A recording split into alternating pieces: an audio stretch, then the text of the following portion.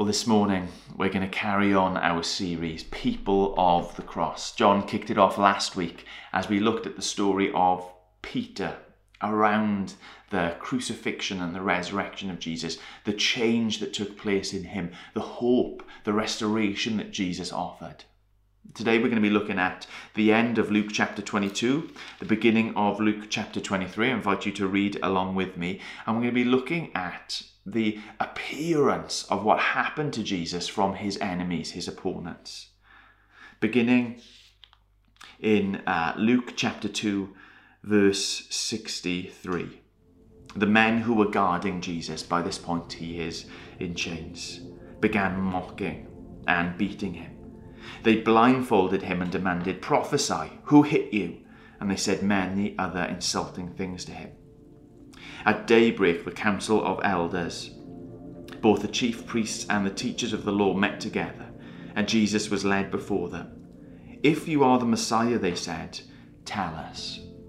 And Jesus answered, "If I tell you, you will not believe me. And if I asked you, you would not answer. But from now on, the Son of Man will be seated at the right hand of the mighty God." And they all asked, "Are you then the Son of God?" He replied, "You say that I am." Then they said, "Well, why do we need any more testimony? We have heard it from his own lips." The whole assembly rose and led him off to Pilate. They began to accuse him, saying, "We have found this man subverting our nation. He opposes payment of taxes to Caesar and claims to be Messiah, a king." So Pilate asked Jesus, "Are you the king of the Jews?" "You have said so," Jesus replied. Pilate announced to the chief priests and the crowd, "I find no basis of charge against this man." But they insisted. He stirs up the people all over Judea by his teaching. When he learned that Jesus was under Herod's jurisdiction, he sent him to Herod, who was also in Jerusalem at that time. He goes off to Herod, but is sent back to Pilate. Pilate, verse 13, called together the chief priests, the rulers and the people, and he said to them, "You brought me this man as one who was inciting the people to rebellion. I have examined him in your presence and have found no basis for your charges against him. Neither has Herod, for he has sent him back to us. As you can see, he has done nothing to deserve death. Therefore, I will punish him and then release him." But now the whole crowd shouts, "Away with this man! Release Barabbas to us!" Barabbas had been thrown into prison for an insurrection in the city and for murder. Wanting to release Jesus, Pilate appealed to them again, but they kept on shouting, "Crucify him, crucify him, crucify him." And for the third time he spoke to them. "Why? What crime has this man committed? I have found in him no grounds for the death penalty. Therefore I will have him punished and then release him." But with loud shouts, they insistently demanded that he be crucified, and their shouts prevailed. So Pilate decided to grant their demand. He released the man who had been thrown in prison for insurrection and murder, and the one they asked for, and surrendered Jesus to their will.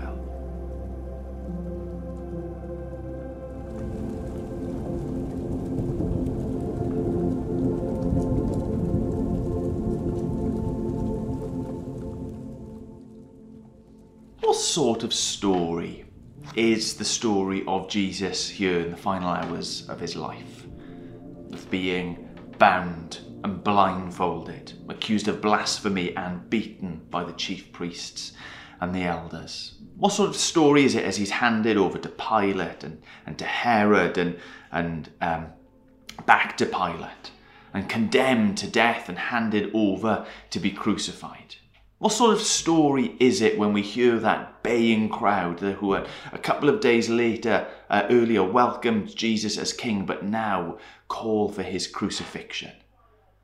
What would the chief priests and the elders write in their report of these events? What would that crowd tell their loved ones when they finally got home? I think they'd have told the story like this: "We have won and he has lost." They would tell the story of Jesus as one of descent from a high place, welcomed, glorified as he rode into Jerusalem now culminating in this shameful, public spectacle of an execution. They would tell it as a story of defeat and of death.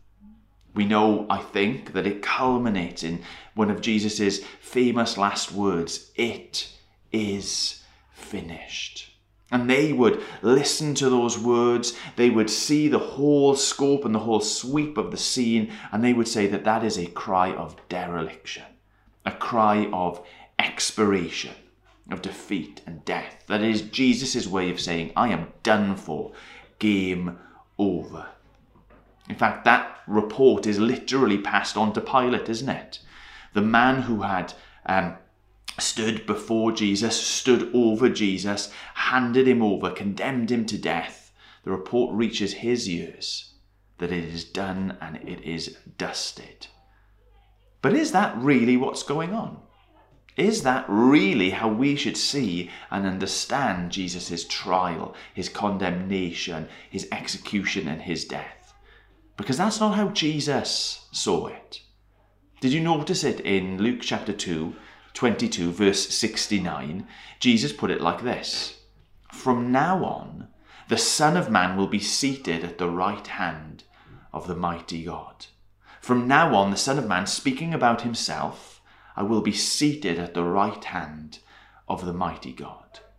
That sounds like Jesus is expecting to be lifted up. Jesus is expecting his story to be one of ascent, not descent. His story to be one of victory, not defeat, culminating in life, not death. But what we have and what we read, what we understand, is one of an increasing rejection of Jesus, of a people wanting to use him as a symbol of defeat by publicly having him executed, making a spectacle of that.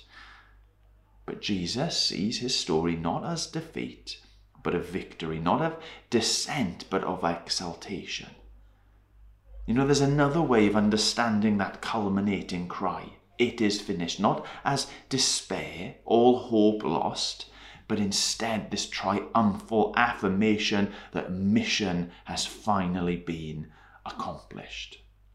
And this is something that we need to acknowledge when we come to any story containing Jesus. Any story that Jesus has an impact on, that appearances so often can be deceptive, can't they?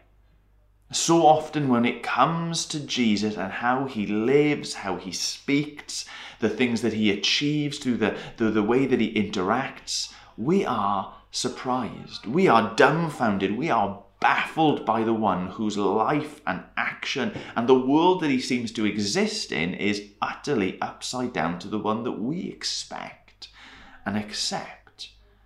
Think about some of the stories on Jesus' life of who he interacts with, who he eats with. Jesus came and he ate and he drank with the lowest of the low, the worst of the worst, sinners seen and condemned by all around. And literally, the Pharisees voiced this surprise at how Jesus lived. How is it that you can go eating and drinking and dining with sinners? Jesus shocked people.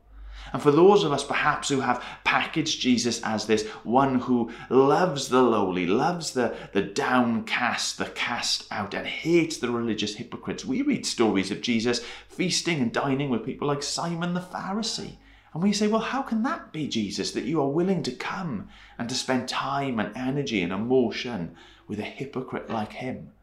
Jesus baffles us. He always turns our expectations upside down. We see so often in the stories containing Jesus that appearances are deceptive. And why is that? Why is it that Jesus and his way of life is so often just upside down to us? Well, it's because he is so unlike us. It's because his ways are not our ways, or at least the ways that we have learned and the ways that we accept. Let me go back to the beginning. We always like to start in Genesis, the stories of the formation of the world, the fall of the world, how things are the way they are and the way that they should ultimately be.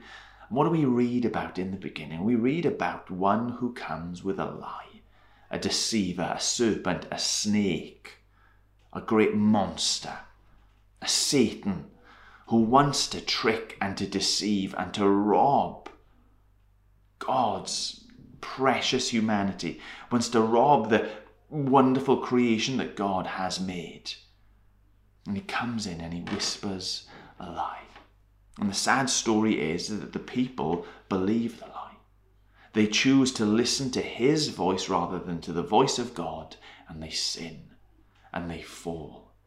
And God comes, and in judgment he declares that death will enter in, that from dust you have come, dust you shall return.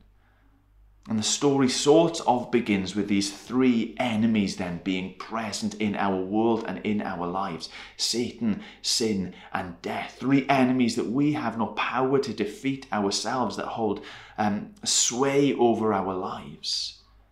Three enemies who we just happily, essentially, go along with.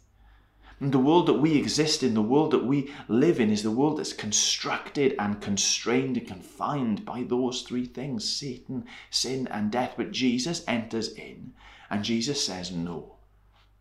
Jesus enters in and says, not that voice, not those consequences, but me, my truth, my life, my Father's will. So when we encounter Jesus, we almost should be expecting things to work out differently to how we would see them, or how we would have them, or how we would understand them to go. You see, the deceiver's lies have become more plausible to us than the voice of God. Sin has crouched at our door and we have welcomed it in. Death, along with taxes, is an accepted inevitability and a full stop on each of our existence. We're used to abiding in that world. We're used to living under that regime. So when Jesus comes along, expressly to kick that old regime out and usher in a new management structure, we don't get it. We see a story and we call it death. We understand it as defeat. But Jesus says, no, here is victory. Here is life. Mission accomplished.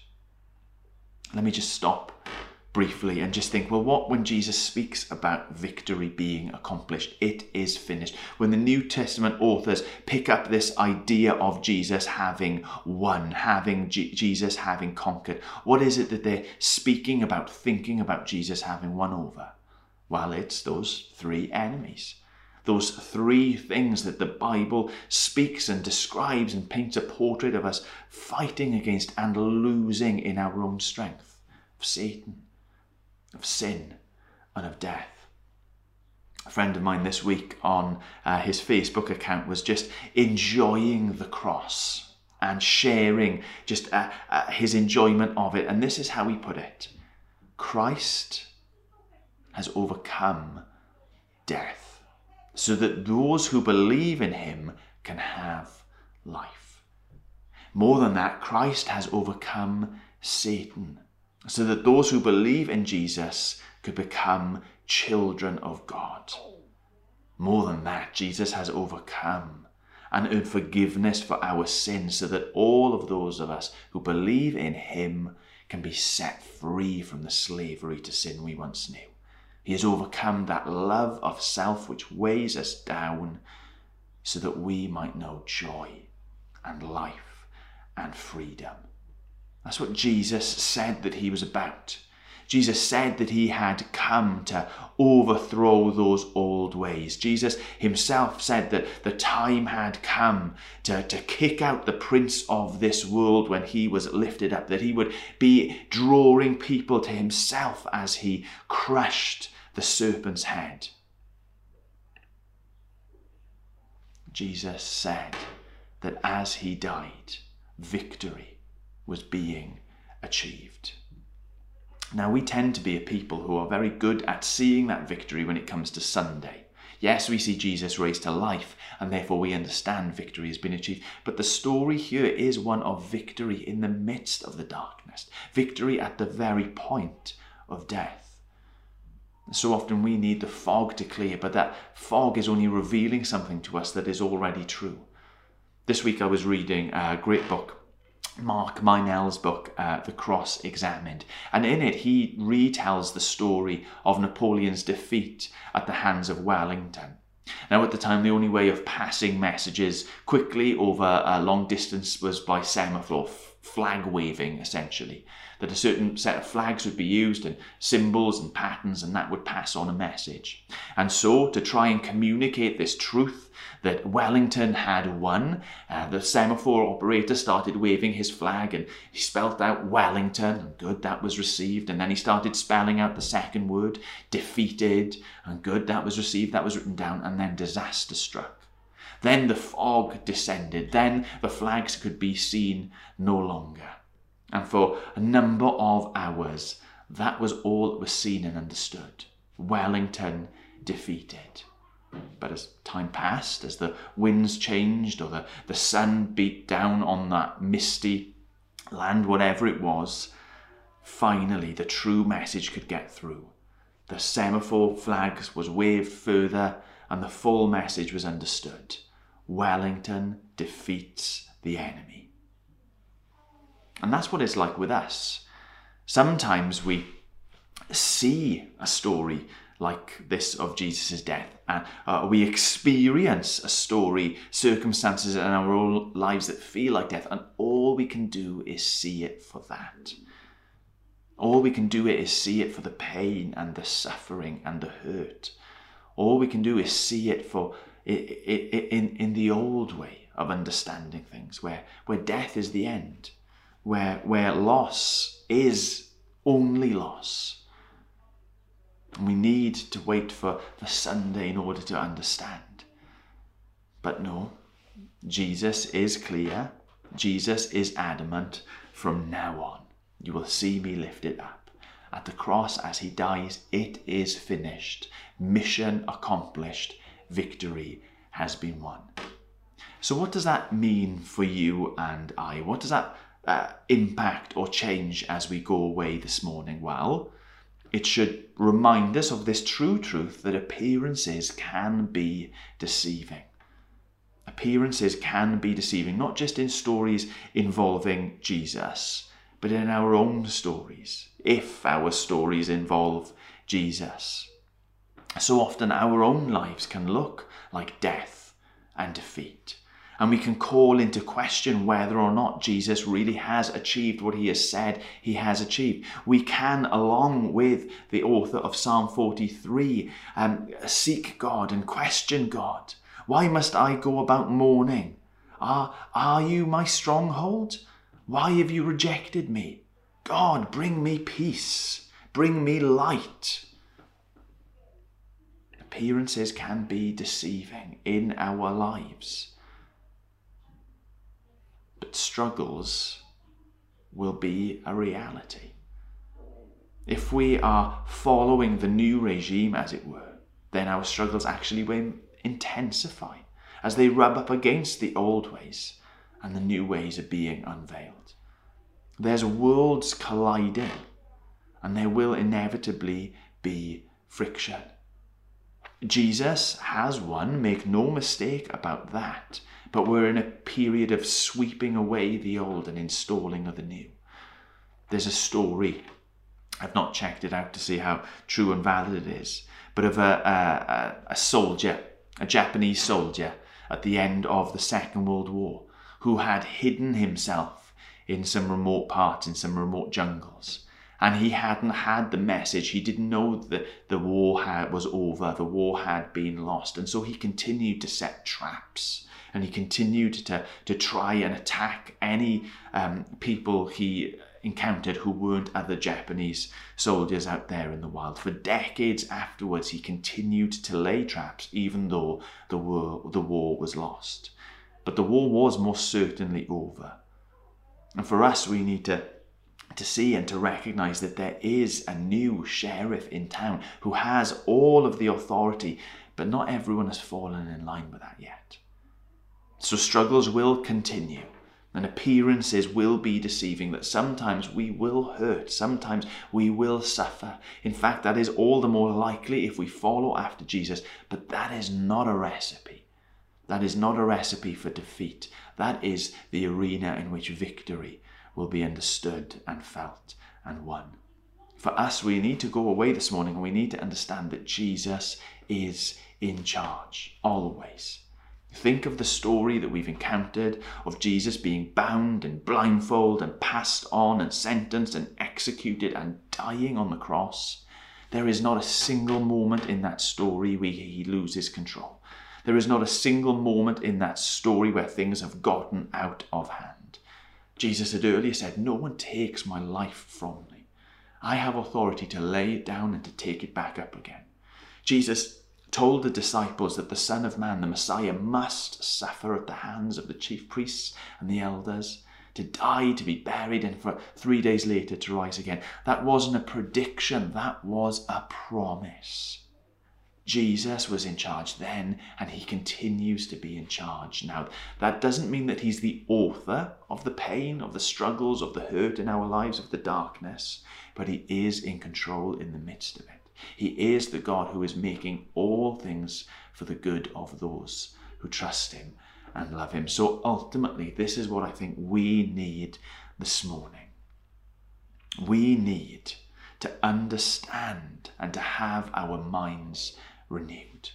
Because we, though perhaps saved, though redeemed, though brought into the truth of Jesus Christ, we still have those old ways, those old patterns, those old thought structures in our mind that when we see suffering, we think defeat. No, Jesus comes and he says suffering is part of what it looks like for me in my kingdom to bring victory. We need to have our minds renewed. You know, Jesus encouraged his disciples like this. He said, "I've told you all these things, all the things that were going to happen, all the trials, all the tribulations," he says, "so that you may have peace. Because you will have trouble in this world, but take heart, I have overcome the world." Brothers and sisters, what you and I need more than anything is to contemplate together this new world, this new life, this victory that Jesus has for us. We need to have our minds renewed. We need to challenge our old assumptions, and we need to do that together. I ask you the question this morning, is that something you want to happen? Do you want to have the way you view life and your existence transformed? Is that something you expect to happen? Is it something that you're seeking to happen? It should be. Otherwise, we will constantly be in this position of questioning. We will unnecessarily be suffering anguish when the appearance of life deceives us because we are listening more to the deceiver's voice than to the God of truth. We need to have our minds renewed. We need to come to his word. We need to pray. We need to contemplate. And I would say we need to do that together.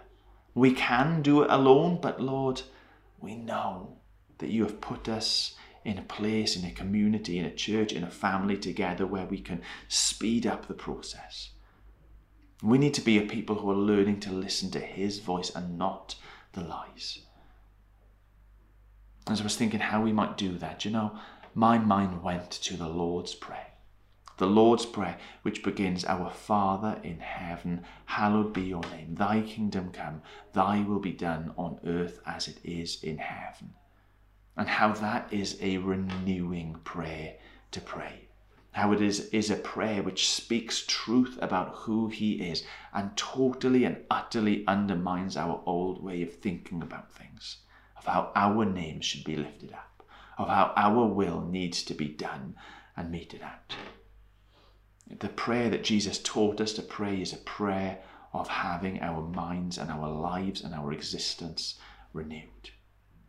So for us, as we contemplate today this story that looked like defeat but is really a story of victory, we need to know and we need to understand that appearances can be deceiving, that struggles will in fact continue, but none of that means that Jesus is not in charge. What it means is that in order to see and to process and to grow through those moments, we need to have our minds renewed. Lord, help us to seek to do that together. as we pray together, as we read your word together, as we share stories of Christ's victory in our lives, share stories of Christ's new world breaking through in our lives around us, that we would see him, that we would savour him, that we would live in him all the more. Amen.